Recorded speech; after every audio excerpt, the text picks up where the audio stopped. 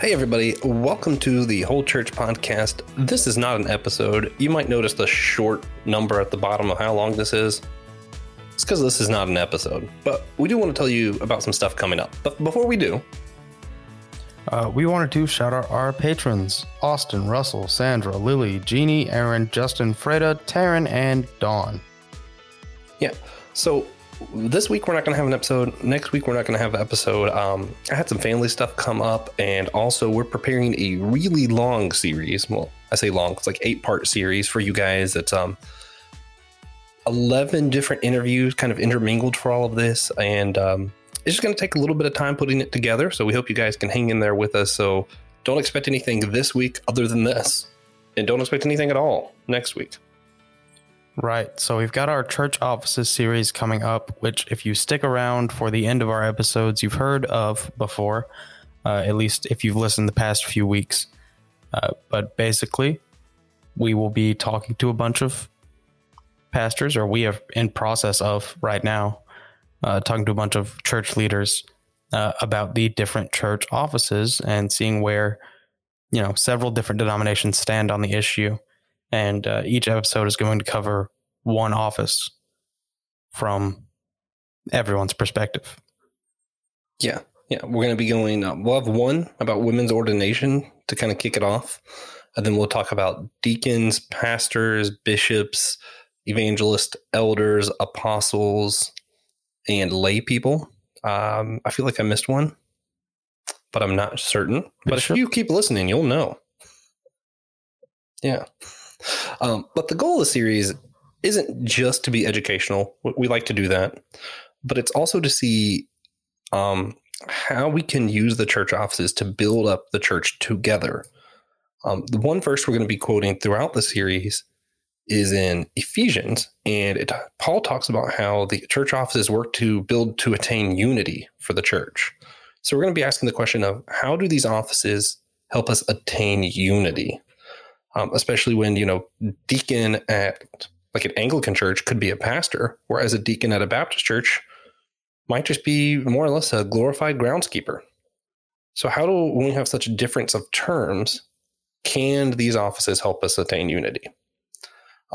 Also, we will not be skipping silly questions. Do not worry. We're going to give you a heads up on what they're going to be so you guys can prepare. DJ and I, each episode, we're going to ask, if Barnyard was a church, which animal would occupy each office? For example, TJ might say a cow would be the best pastor. I don't know if I agree with that, TJ. We'll see. But you can submit your answers ahead of time at our email or on our Facebook. Just let us know if you guys have any this Barnyard character really represents Bishop to me. We'd like to hear it. Right. So what are we most looking forward to about this series? I honestly just like hearing different opinions. And I enjoy when we ask other people the hard questions. So we've had a lot of really cool answers when we asked them, how does this help us to attain unity? And a lot of people had some really interesting takes on that. So I'm excited to kind of go over that with everybody. What about you? I think it's just going to be cool. I don't think it's something most people think about, at least below pastor. I don't think most people think, oh man, I wonder what deacons do in Anglican churches. Yeah. So it'll be cool for everyone to find out. Yeah, they're very different. Oh yeah. I guess that's one thing too. I'm excited when we talk about pastors, the vast difference where a lot of your high liturgical church don't really even use that term. It's just something that some people do. So I'll be interested to kind of knock down some of what we all just assume these terms mean and kind of look behind the curtain. I think that'll be fun. What, TJ, do you think will be the greatest challenges that this series is going to present the listeners?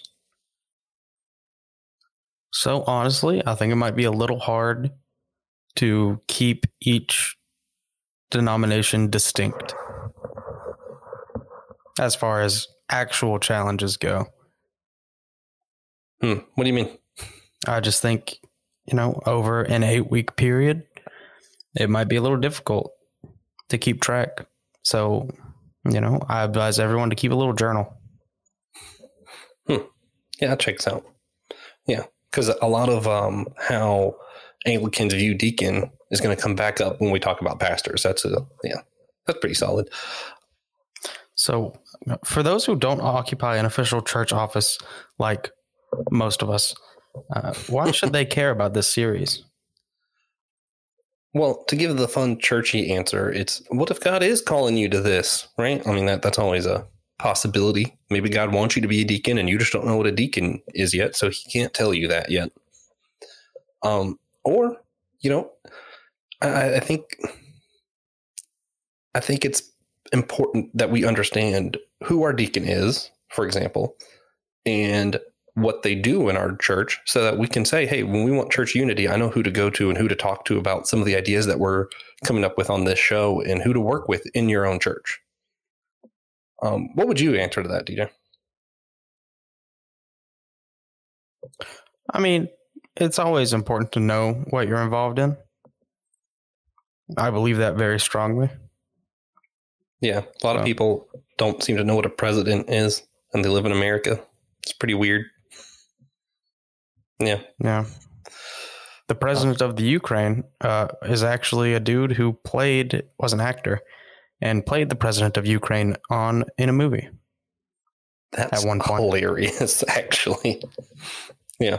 If you're an American, I do suggest looking up what the president of the United States is actually supposed to do.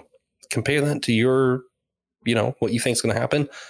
Then I want you to realize that's probably what's going to happen with this. All these things that maybe you think your pastor should do or your bishop should do. Maybe you'll be able to see what they're actually supposed to do and think, hey, wait a minute, maybe I'm supposed to be doing that. Because a lot of times I think we find out that these things we think are just for the ordained are actually something all of us are supposed to be doing. Yeah. So what's something you learned while doing this, TJ? I learned that high liturgical churches place a lot more emphasis on a title than we're used to. There's a lot more meaning behind it. Yeah. I learned one of the interesting things I learned was that I think the Anglican Church, I want to say there's a few other. I know the Anglican Church, they said they actually only have 3 real ordained offices and everything else is like unordained or more to do with politics kind of stuff than it is actual ordination. So their only ordained things are the bishops, the deacons, and the presbyters. So I thought that was pretty interesting. All right. Yeah. So if you've been enjoying the show and are excited for the upcoming series, please consider sharing it with a friend or an enemy. You still have that option. Yeah. And this series is going to run every Wednesday. We will then take another 2 weeks off after that while I'm doing finals for school. Yeah. And then we'll be back to normal episodes this summer. Right. Some future guests for the show include Sam Rayner, the president of Church Answers and pastor of West Bradenton Baptist Church, Pete Inns, author of How to Read the Bible and host of The Bible for Normal People, Dr. Tremper Longman III, editor of several English Bible translations, including the CSB and NLT, will return, and maybe Francis Chan.